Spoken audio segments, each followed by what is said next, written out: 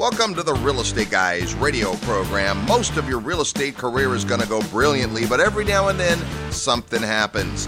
Best to be prepared so that you're not caught out of luck. Today, we're going to talk about some of the things you can do to prepare for the worst while you hope for the best. Today on the Real Estate Guys radio program.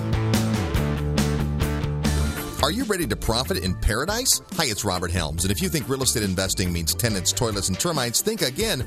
Located just a short plane ride from the U.S., a virtually untouched paradise awaits, the beautiful country of Belize. When you go to Belize with the Real Estate Guys, you'll spend 4 fabulous days discovering one of the most intriguing real estate markets I've ever seen. With its jungle rainforests, pristine beaches, and 81-degree turquoise water, Belize is one of the most beautiful places on earth. Plus, it's considered one of the top 7 tax havens in the world. And while U.S. real estate continues to drop, Belize property is on the rise, and many experts think the best is yet to come.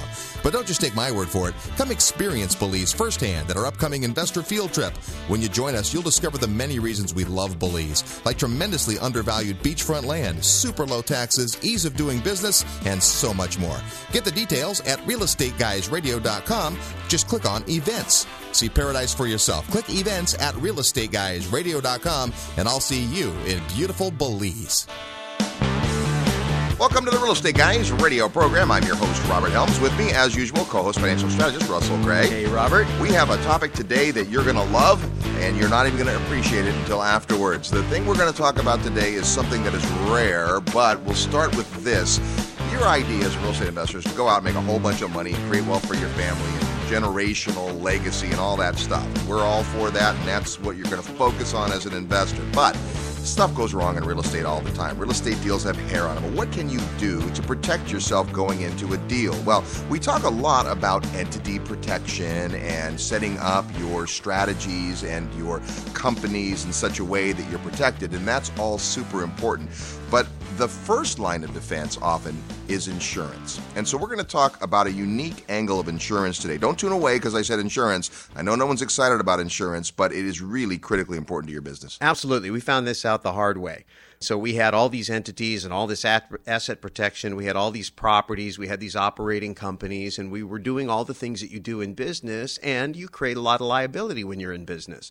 And whether you're operating a business or just operating properties, there's liabilities you don't even really understand that you have.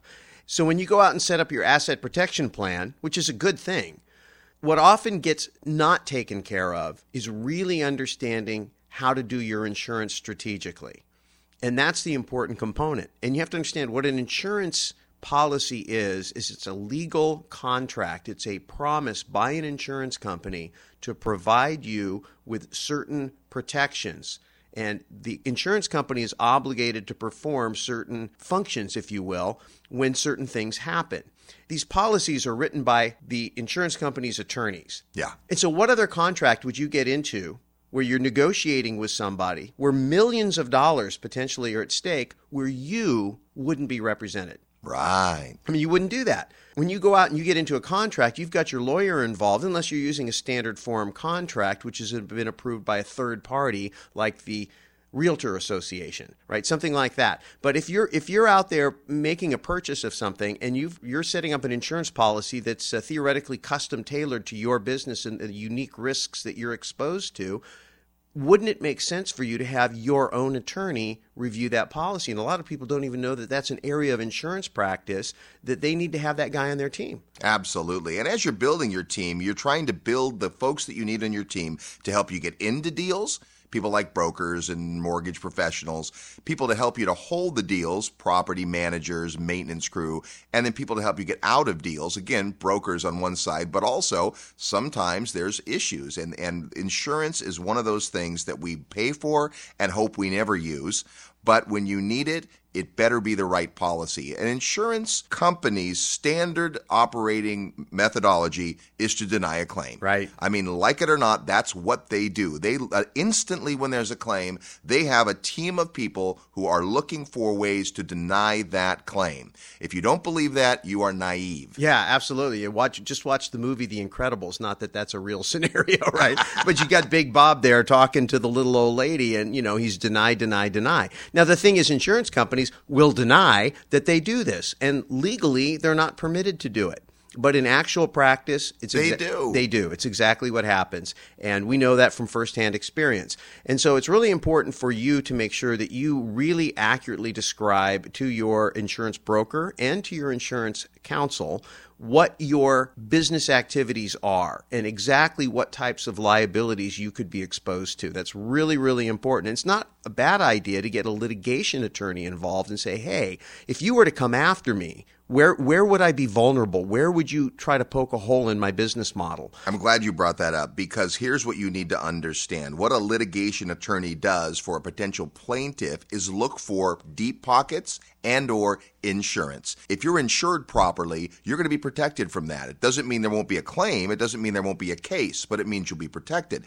To get protected, though, you have to look through the eyes of the worst thing that can happen. And most of us real estate investors are not used to reading insurance policies. They bore us. They put us to sleep. I mean, honestly, your insurance policies, have you really read through them? And when they renew, do you read through the changes in them? Most of us get that little notice in the mail about they've changed paragraph 37D-2, and we read it, read the title and throw it away. And you figure your insurance broker will tell you if there's anything important in there. But guess what? He's not an attorney. Well, and your insurance broker, why that might be a critical member of your team, and many of them are great, they're salespeople. Right. They're selling you a policy. It's one of the things Robert Kiyosaki talks about, that much of the education we get is from people selling us something. Think about who educates you about insurance and about the trade-offs between how much the premium is, the deductible, and all that. That's usually an insurance salesperson. Nothing against those folks. A great one is worth their weight in gold.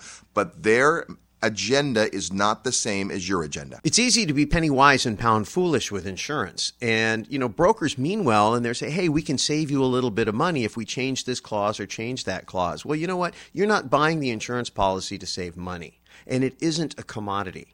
Your business is unique. The risks are unique. The law changes all the time. You better believe that the insurance company's attorneys are on top of every court case. They know exactly what's going on. And every time a claim gets denied or every time a claim gets paid, there's a precedent set under the law.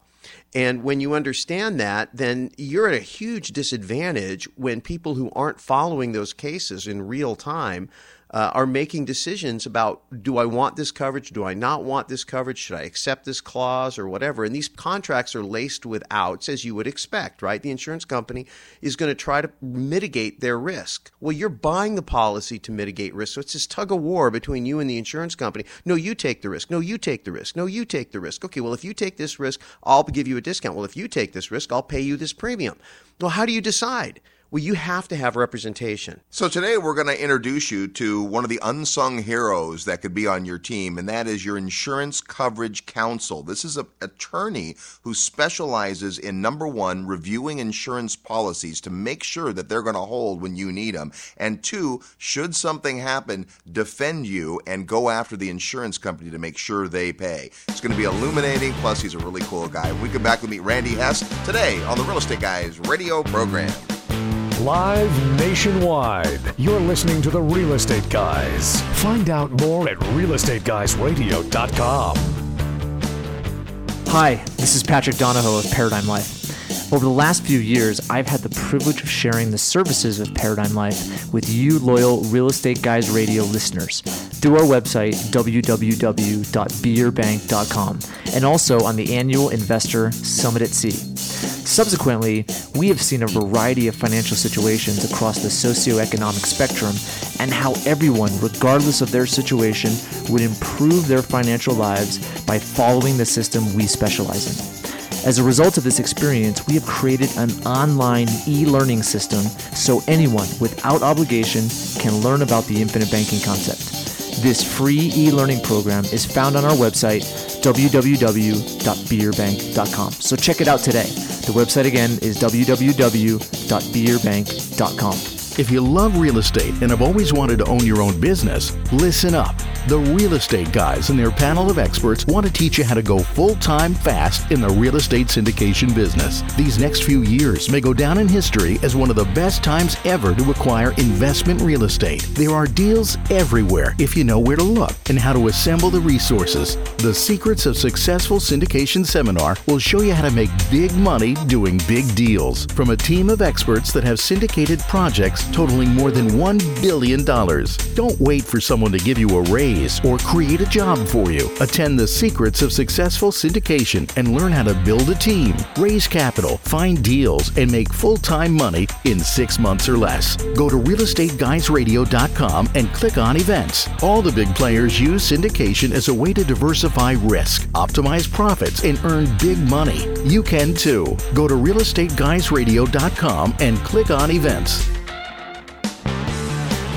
Hello, Robert Kiyosaki. Listen to the Real Estate Guys. They're wild and crazy, but they really know what they're talking about. Welcome back to the Real Estate Guys radio program, the #1 downloaded podcast on real estate investing. This may not be an exciting topic to you, but it is certainly important. Insurance is one of the protections we have as real estate investors and as real estate syndicators raising money, and our guest knows a lot about that. He is not an insurance salesperson. He's an attorney that specializes in insurance. Please welcome to the Real Estate Guys radio program, Mr. Randy Hess. How are you, Randy? I'm doing great. Thanks. Good to be here. Thanks for taking time to talk with us today. This is a little-known area of law, actually, and maybe we just start with the fact that what you do as an attorney is pursue insurance companies that don't pay out claims. Correct. So this is somewhat of we call it a niche practice. We just represent policyholders in insurance coverage and bad faith disputes. And unfortunately, this world's not perfect, and insurers frequently refuse to pay claims when they're made or provide policies that are not really appropriate to the insureds, and I'm frequently called in to litigate those issues. So that's basically what I live and breathe. All right. Well, before we get into the litigation part of it, which is absolutely fascinating, and I think the listeners are going to learn something today that's critically important, let's just talk big picture. As a real estate investor, I'm going to look at different insurance policies, different types of policies. In a nutshell, what are the things I need to be concerned about? What kinds of policies as a real estate investor do I need? So first of all, let's take the case of an investor who's investing into an apartment building. It has investments of single-family homes that they rent, perhaps some commercial buildings. So we're looking at that type of real estate investor. First of all, the investor has to face the potential that they may be sued. And those suits may come from all different directions. It may come from a tenant. It may come from a third party visiting the property. If the investor sells interest in the buildings, it may come from those investors. So first of all, what every investor needs who has rental property or investment property is a commercial general liability policy. Okay. And that policy is generally very affordable. It covers basic claims typically of accidents that cause bodily injury or property damage. Those are frequent claims, everything from a tenant or a third party slipping on a sprinkler head to all sorts of claims that may arise from negligence in terms of keeping smoking detectors. It's just we've seen so many different cases. The commercial general liability policy for an investor should have what's called personal injury coverage. It's vitally important. It generally comes with the commercial general liability policies, but many of the larger insurers now are just issuing policies that cover the bodily injury and property damage. It's very limited. For very few more dollars, the investor can obtain the personal injury coverage that should come with a commercial general liability policy. And that personal injury coverage is vital because it protects against claims of defamation, invasion of privacy, wrongful eviction, malicious prosecution, all sorts of claims that investors are typically brought into in litigation. So the first thing that the insured needs to do is they need to confirm that they have the personal injury coverage under their policy. And they can look at the policy. They'll have what's known as a declaration page, and it may list $1 million of coverage for bodily injury, $1 million in property damage, $1 million in personal injury, and the investor thinks they have personal injury coverage. it needs to be confirmed with the broker and the insurer that they have that, because many of the policies, even though it lists these coverage, will have an endorsement that's folded up, maybe in the last page of the policy, which almost no investors actually read. Right. And it may say personal injury coverage, and then it'll have in fine print, personal injury coverage is deleted. So even though it looks like the investor has that coverage, they don't. So that needs to be carefully reviewed, confirmed with the broker. It's vitally important. That's just a key coverage. There are other coverages the investor needs to take a look at. If the investor has employees or if the investor is renting, a vital type of coverage is the employment practices liability policy. So this would maybe cover if I have a property that's managed by a third party, by somebody else. Correct. The type of lawsuits we see for investors, everything from claims that a property manager, for example, failed to lease an apartment to a family because they had children. They discriminated against a potential tenant, or that a manager or employee sexually harassed a tenant, or there was discrimination in the rental. Employment practices policies frequently can provide coverage for claims made by third parties for those type of claims. So that's vitally important as well.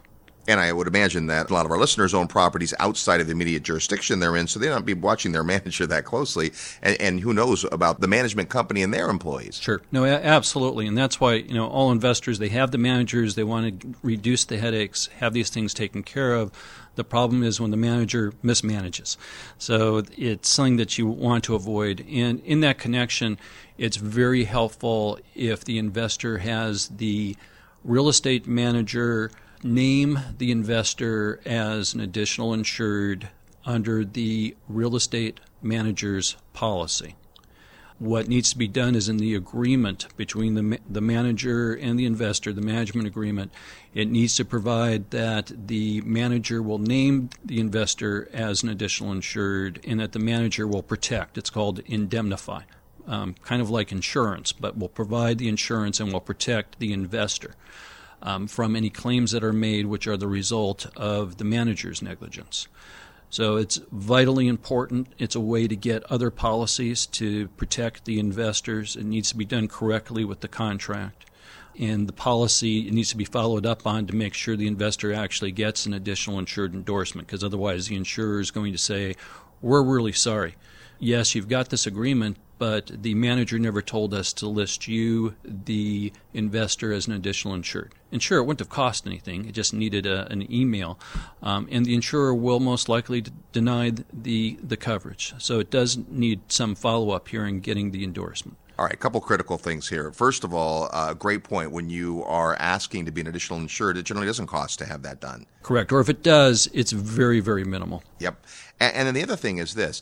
As a real estate investor shopping for property managers, one of the things we always say is don't shop based on price. That's the worst thing you can shop on. But a lot of the low-cost leaders save money by not having insurance. So a huge question to ask your property managers about their insurance policy. Yeah, absolutely. And at a minimum, some confirmation that they have coverage is needed. Some management companies will say, no, we're not going to indemnify the investor.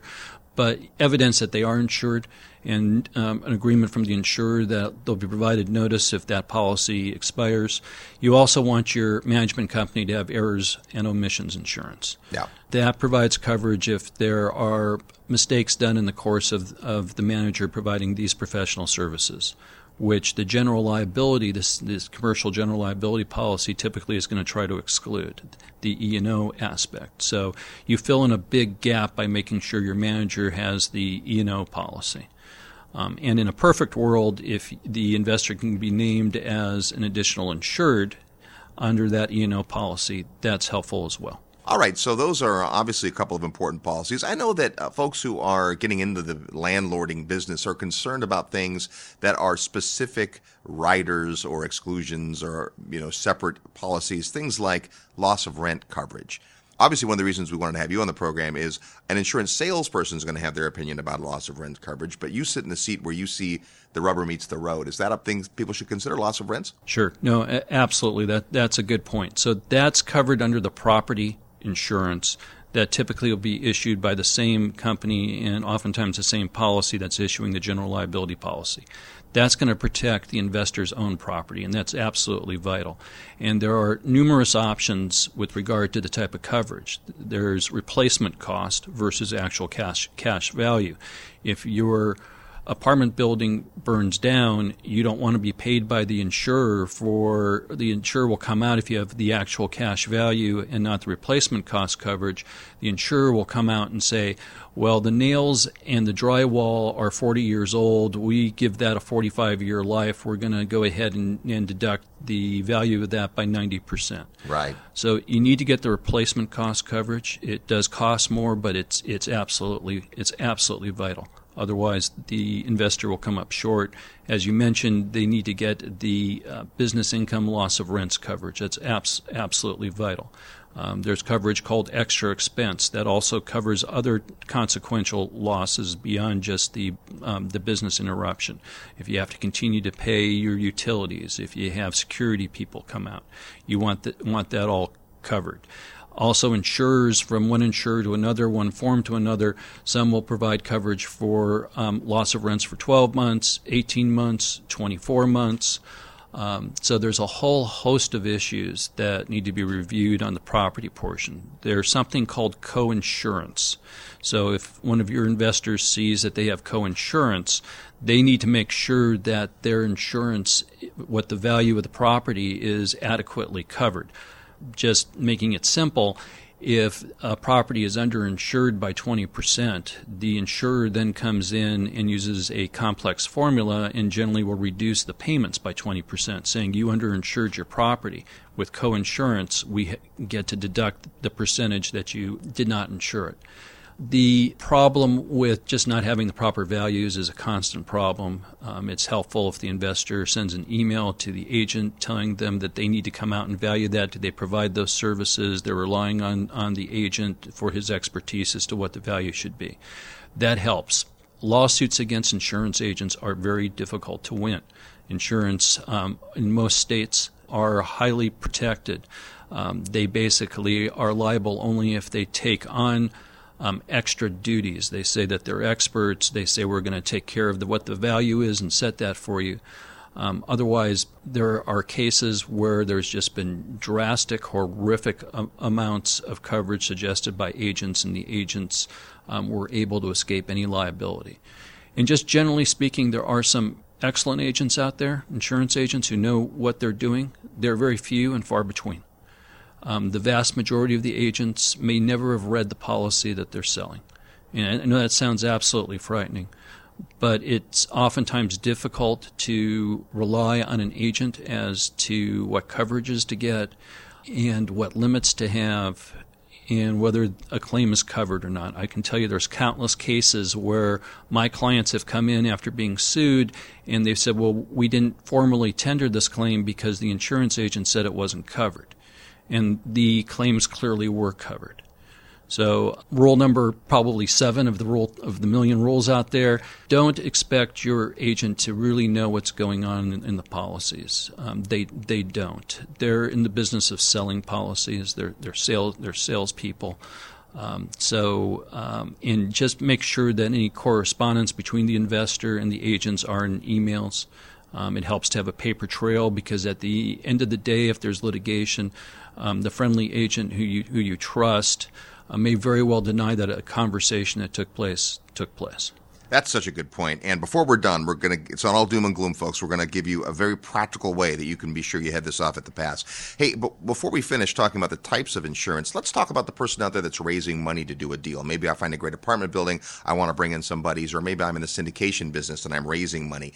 Now, is there a higher level of insurance I need to consider? Sure. No, absolutely. Anyone who syndicates, anyone who develops, it's a massive exposure to lawsuits, whether they're valid or they're not valid.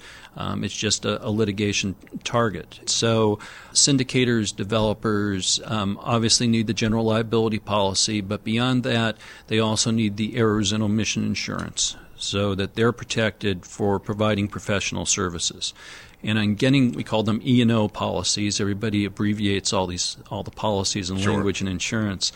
in getting that policy, the developer syndicator needs to make sure that they're listed correctly. I have had cases with developers, syndicators, and the type of professional services that have been listed have been things like internet services, computer technology services. So it's an instance where actually the broker's trying to save his client money by mischaracterizing what they do. But the problem is when the claim is made, the insurer says, we thought this was a computer technology company. We didn't know they were syndicating real estate. So that needs to be done. Such a good point, because the way insurance is based on the risk of an occurrence, right? So a business like real estate construction is likely to carry a higher premium because it has a higher risk of things happening than a business that is about, storing something somewhere, right? So this is definitely a thing we've heard of, investors who have coverage that isn't really proper for even the kind of business they're in. Sure. No, exactly. And there are numerous cases where insureds, investors have been paying for policies that really never provided coverage, and as long as there's no claim, they never figure it out. They pay every year, but they're basically throwing money away. So it's a real problem. So the errors and omissions is an important policy for the developers, syndicators, and also a directors and officers policy, which covers very broad claims made typically against the directors, officers, employees for negligent misstatements, for breach of duty, negligent acts. It's vitally important as well. These policies, the errors and omission and directors and officers, are obviously more expensive than the general liability policy, but they're vital to have on any of these investments and syndications. Well, and if you're doing syndication, obviously part of your budget is going to be to have these insurance policies that not only protect you, but protect your investors, so it's money well spent there. We're talking with Randy Hess. He is an attorney that specializes in insurance coverage, what we call coverage counsel. We're going to share some great ideas when we come back. We're also going to play real estate trivia next. You're tuned to the Real Estate Guys radio program. I'm your host, Robert Helms. Real estate investment advice right in your mailbox. Sign up for the free Real Estate Guys newsletter at realestateguysradio.com.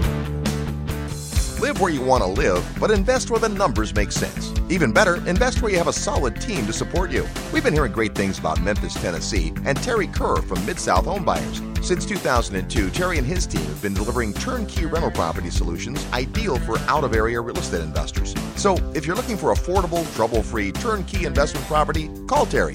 Use our resource hotline at 888-510-6838, extension 118. That's 888-510-6838, extension 118. Or find them in the resources area of our website at realestateguysradio.com. Choosing the right market is one of the most important decisions you need to make as a real estate investor. You're looking for infrastructure, diverse and durable industry, and the right kind of jobs. So let's see if you can spot this market. It's home to more than 80 accredited universities, a Federal Reserve Bank, and more than 1,200 multinational companies. Need some more hints? It's one of the top 10 MSAs and is home to 10 Fortune 500 companies, including UPS, Coca-Cola, NCR, and Home Depot. Still stumped? It's third on the list of most Energy Star buildings in the U.S., has the second tallest hotel in the Western Hemisphere, and it boasts the world's busiest airport. Did you guess Atlanta?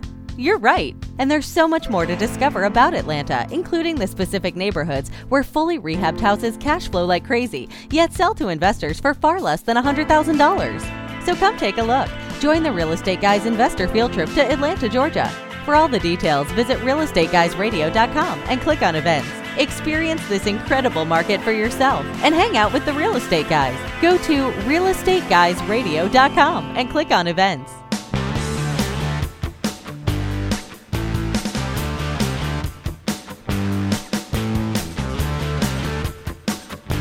Hi, this is Simon Black from SovereignMan.com, and you're listening to The Real Estate Guys. Welcome back to the Real Estate Guys radio program. We're having fun talking about insurance and, more importantly, how you can be protected and get the right policies. Great stuff. Before we continue our interview with Randy Hess, it's time to play Real Estate Trivia. Your chance to win a prize by knowing today's real estate trivia question. And, in fact, it has to do with insurance and real estate, if you can believe that. As soon as you hear the question and think you know the answer, send us your best guess to trivia@realestateguysradio.com. Trivia@realestateguysradio.com. The first person with the right answer is going to win a copy of My Next Step, the great book from Dave Leniger, the co-founder of RE/MAX. very inspirational book. That can be yours if you know the answers to today's real estate trivia question. Last week on the show was Ask the Guys, and we asked this. In February of 2008, Kosovo unilaterally declared independence from what country? The answer, Serbia. Here's our real estate trivia question for this week. One of the large insurance companies invites you to own a piece of the rock.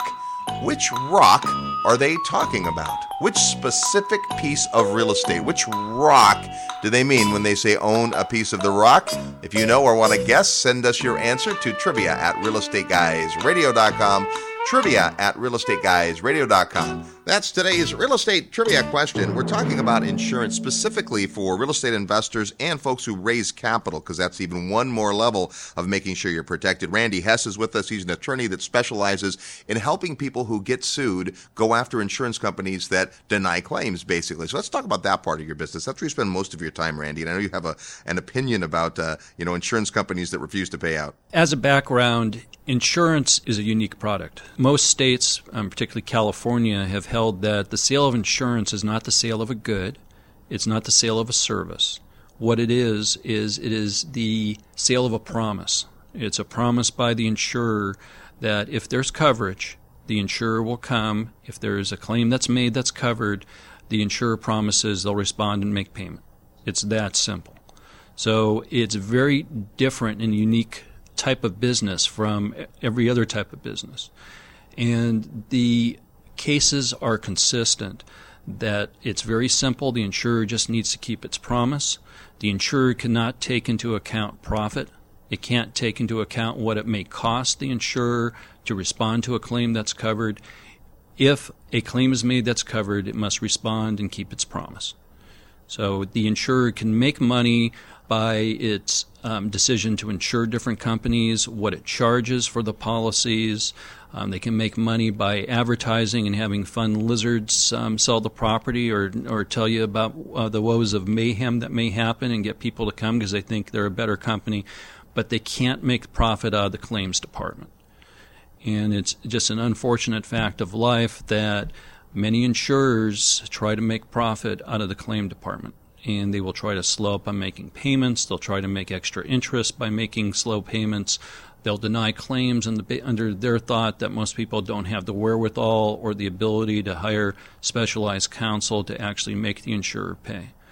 So that's why most states have developed the rule of good faith that the insurer owes its policyholder.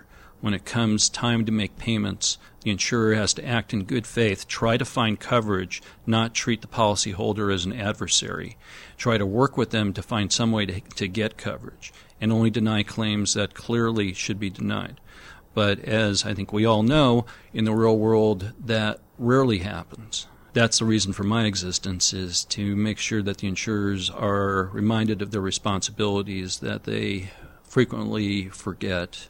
Insurance companies now are, for the most part, publicly traded, parts of large financial empires. They have pressure to increase their profits. And they can increase their profits. That's all fine. That's wonderful. They just can't do it when they determine whether a claim is covered or not. So someone might come to you if simply their insurance company denied their claim for some reason, and you would work on the insured's behalf to make the argument that it should be covered. And or if somebody is in a lawsuit on a property and those attorney's fees and so forth need to be covered and whatever settlements and so forth. So how much of your business is that? Approximately 90% of my business is after the fact, after claims have been made to an insurer and the insurer has denied the claim or made restrictions on what they will cover and what they won't cover, or an insurer refuses to pay a reasonable settlement. That's probably about 90% of my practice. 10% of the practice is actually helping policyholders when they get their policies, advising them on problems, endorsements that they may be able to get, problems with their applications. And it makes things much easier if an insured can go through before they get their policies.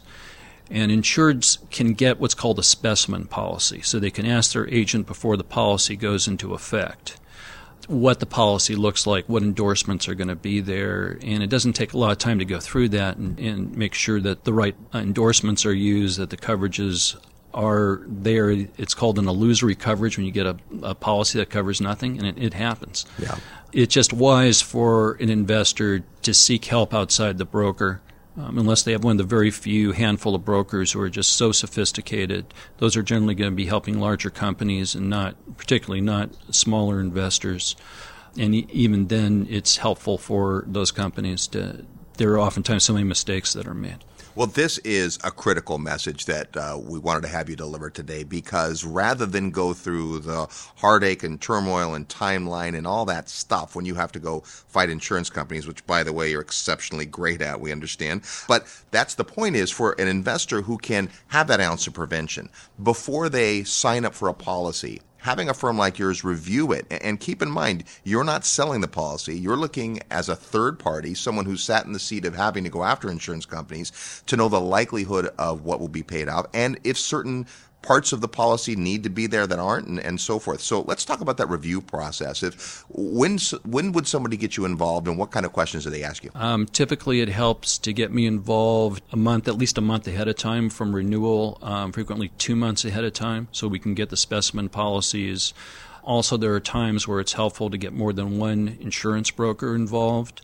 To see some insurance brokers have different lines that they can call that may be less expensive, that may be providing broader coverage. Sometimes insurers come in and they want to take a particular market, so they'll be offering a better product. Oftentimes, insurance brokers fall into what I call inertia, an object that stays at rest. Yeah. And they'll just go ahead and just knee-jerk renew the policies, and the insurers know that, and they'll do an increase every year or keep the policies at the same rate when the policy premium may be going down in that particular area. So it's helpful to have some competition to see what else is out there, and it also helps to keep the insurance agent moving to try to find other markets. The agent typically will come back to an investor and say, we contacted these 10 insurers.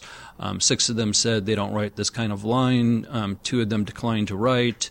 One had a premium that was $50,000 more than the premium that we've got here. And it all looks wonderful. It all looks like due diligence, but it may not be. It just may all be part of somewhat of a sleight of hand in terms of the agents know that the insurers aren't going to provide quotes. They just may not have the right insurers at their disposal. They may be working through a wholesaler who doesn't have that. So it's helpful oftentimes to get 2 brokers involved to get some competitive quotes and see what else is out there. But the specimen policy is needed to get reviewed to make sure that there actually is coverage. An example, I know you've got a lot of international listeners. A client of mine based in India, a large company, had a fairly substantial company here in California. Unfortunately, the company out of India had basically the entire United States insured through their Indian policies that provided that the coverage would be determined under Indian law rather than California law, and that any lawsuit over coverage would have to be filed in India. So in that particular case, it makes it almost impossible to pursue coverage. After discussing these issues with the client then, at no cost, got an endorsement going forward. It didn't help that previous claim, but going forward, that any determination of coverage would take place in California under California law.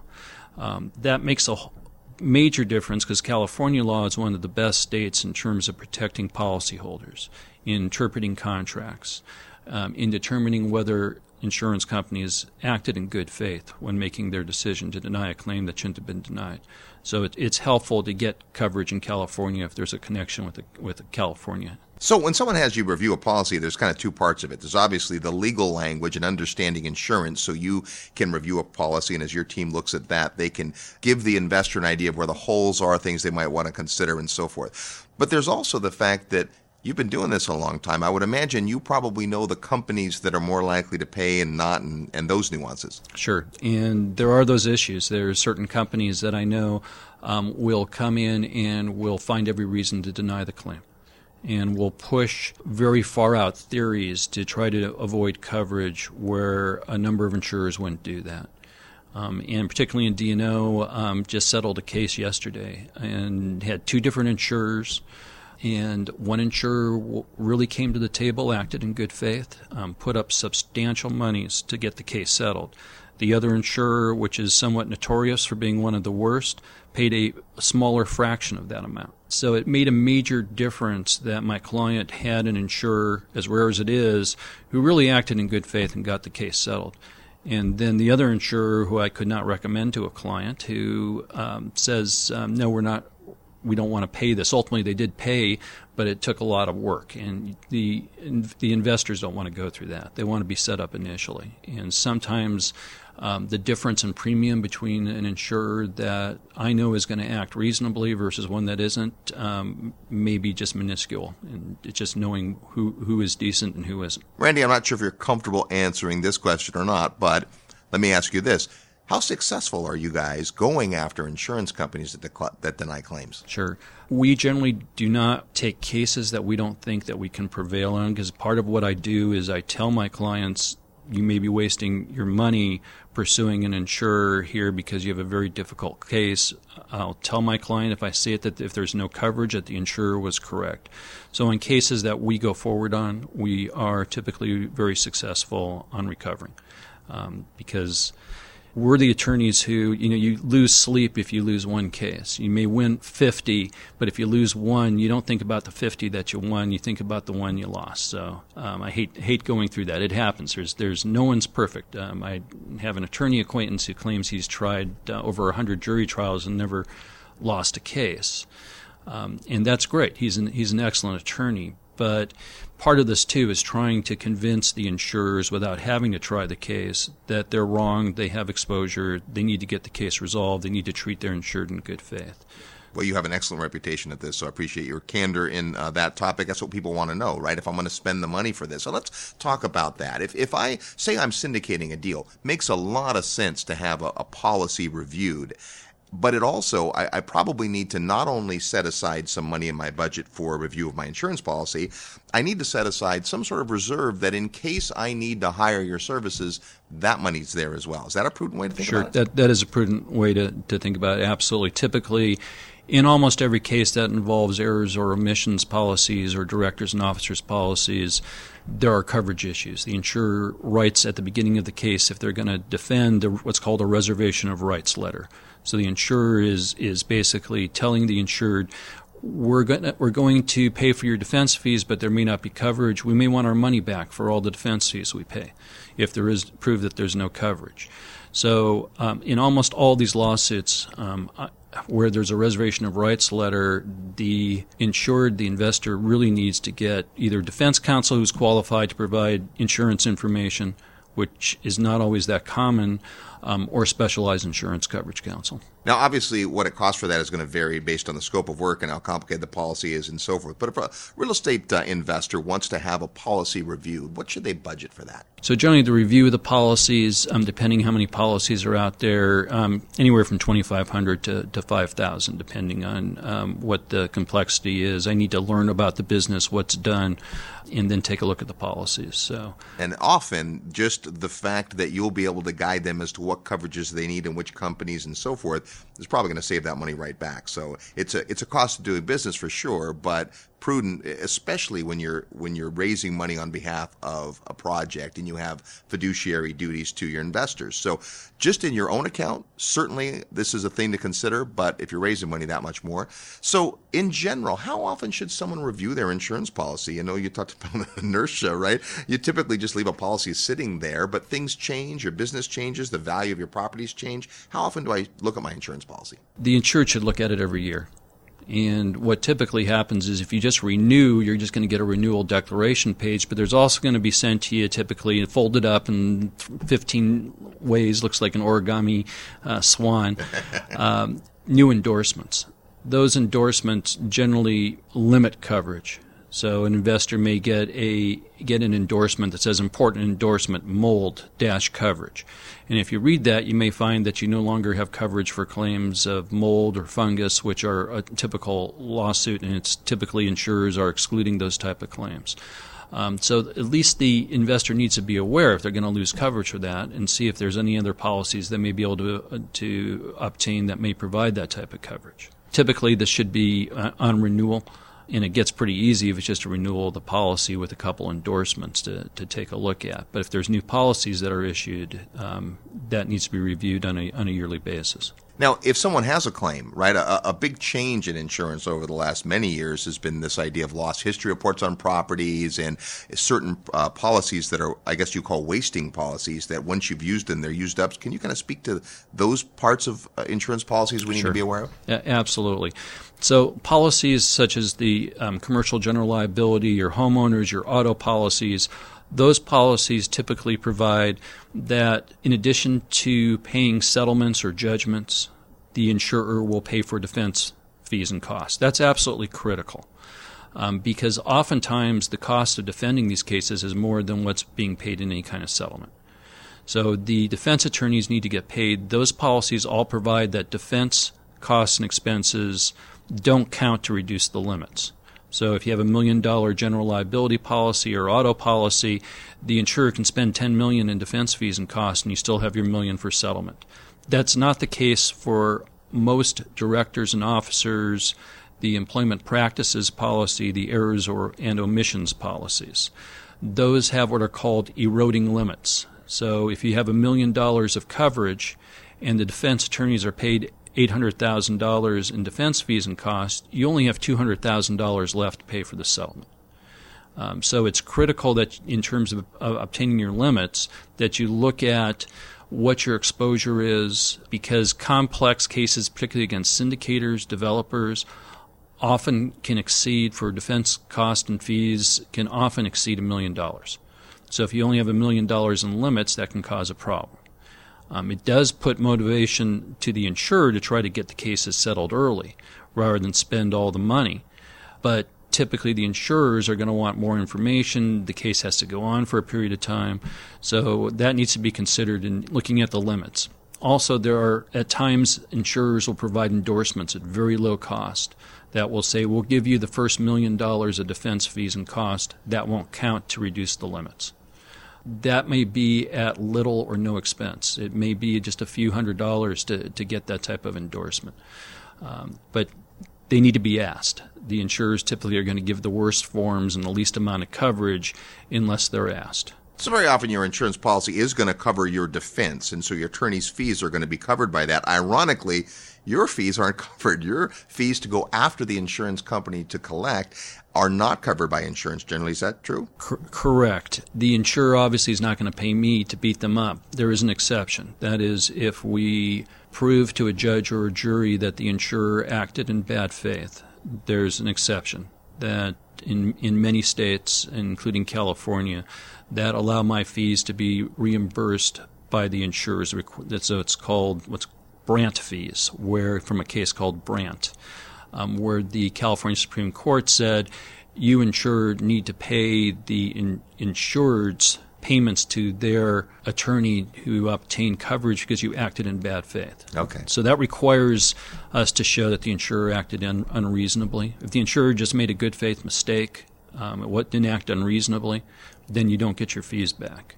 It also requires typically the insured to go through a jury trial, which is something most companies and people want to avoid. They want to get the case settled and resolved. But it is that specter of having to pay the coverage counsel's fees plus being able to get punitive damages if it's shown that the insurer acted in bad faith, unreasonably, and with malice. That's what helps keep the insurance companies honest. It's that hammer. And again, I think if you're raising money or if you're a developer, then you're going to have in your budget or your reserves certainly, to be able to hire someone like yourselves, because that could make the very difference in whether or not the coverage is triggered. Absolutely. All right, this is a fascinating topic. We could go on and on and on, but sure appreciate your insight. I know I've learned a ton today. I'm sure the listeners have. So obviously, we're going to recommend that you always have your coverage counsel review any insurance policy. It's that ounce of prevention. If you're interested in what Randy and his firm do, you can go to our website at realestateguysradio.com. Under the Resource Center, you'll see Adelson, Hess, and Kelly, which is the law firm that you are a partner of. Shareholder, technically, since we're a corporation, but yes, absolutely. All right. Well, we sure appreciate this, and it's been really good stuff, and thanks for your time and attention today. Thank you, Robert. It's been great. Your turn to the Real Estate Guys radio program. More when we come back. I'm your host, Robert Helms. Need help with your real estate investment portfolio? Check out the resources page at realestateguysradio.com. Hello, Real Estate Guys listeners. This is Ken Corsini with Georgia Residential Partners.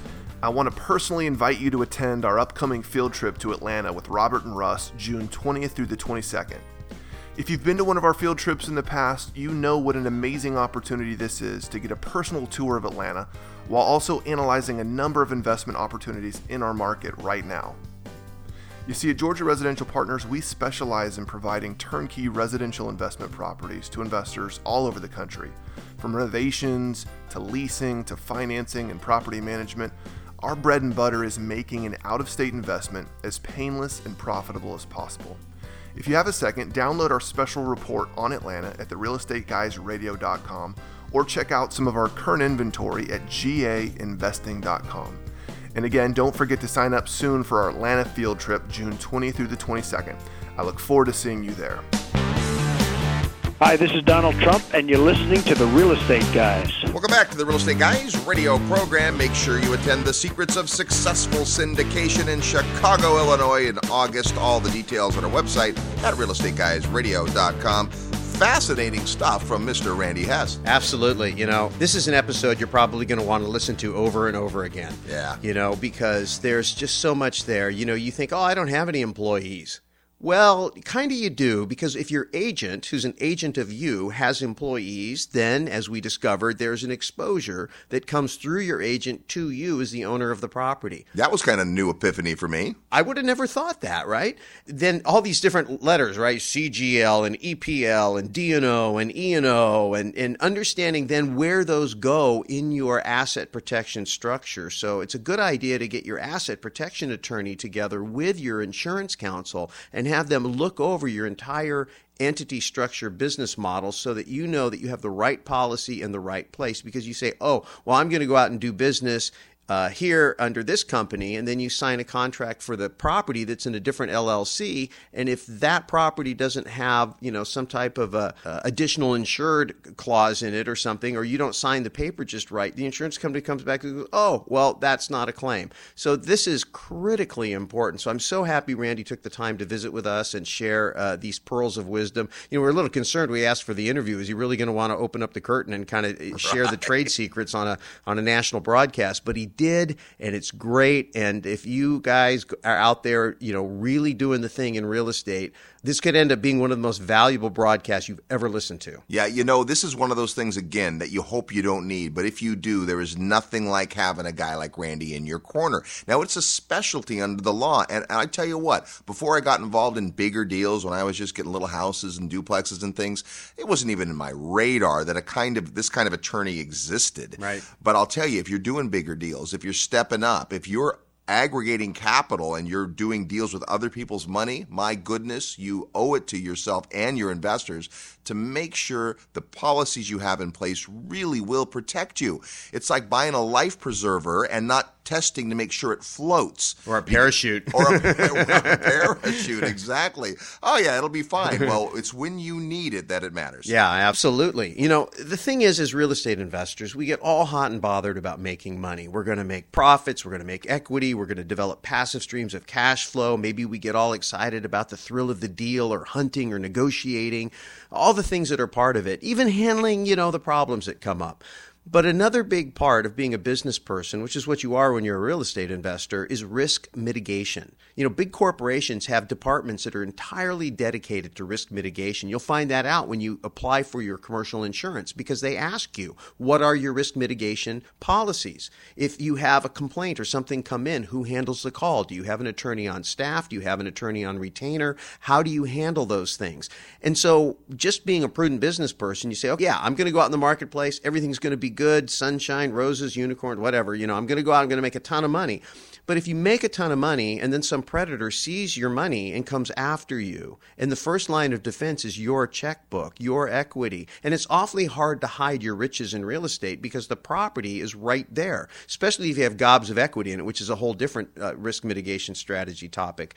But the point is that you need to take this seriously. We hope that this episode has helped you think about something in a way you haven't thought about it before, and we would encourage you to take the time to sit down and look over your program, make sure that the policies and the entity structure that you have is adequate and proper for the business that you're actually engaged in and the states and the jurisdictions that you're actually engaged in, because some are better than others, and insurance is handled on a state-by-state basis. It could be a little complex when you're interstate, and especially when you're international, but you got a lot at stake, right? And you're building a structure that you hope is going to take you to mogul status, and you're going to end up with millions, maybe tens or hundreds of millions of dollars of net worth and all kinds of streams of income that people are going to want to come after.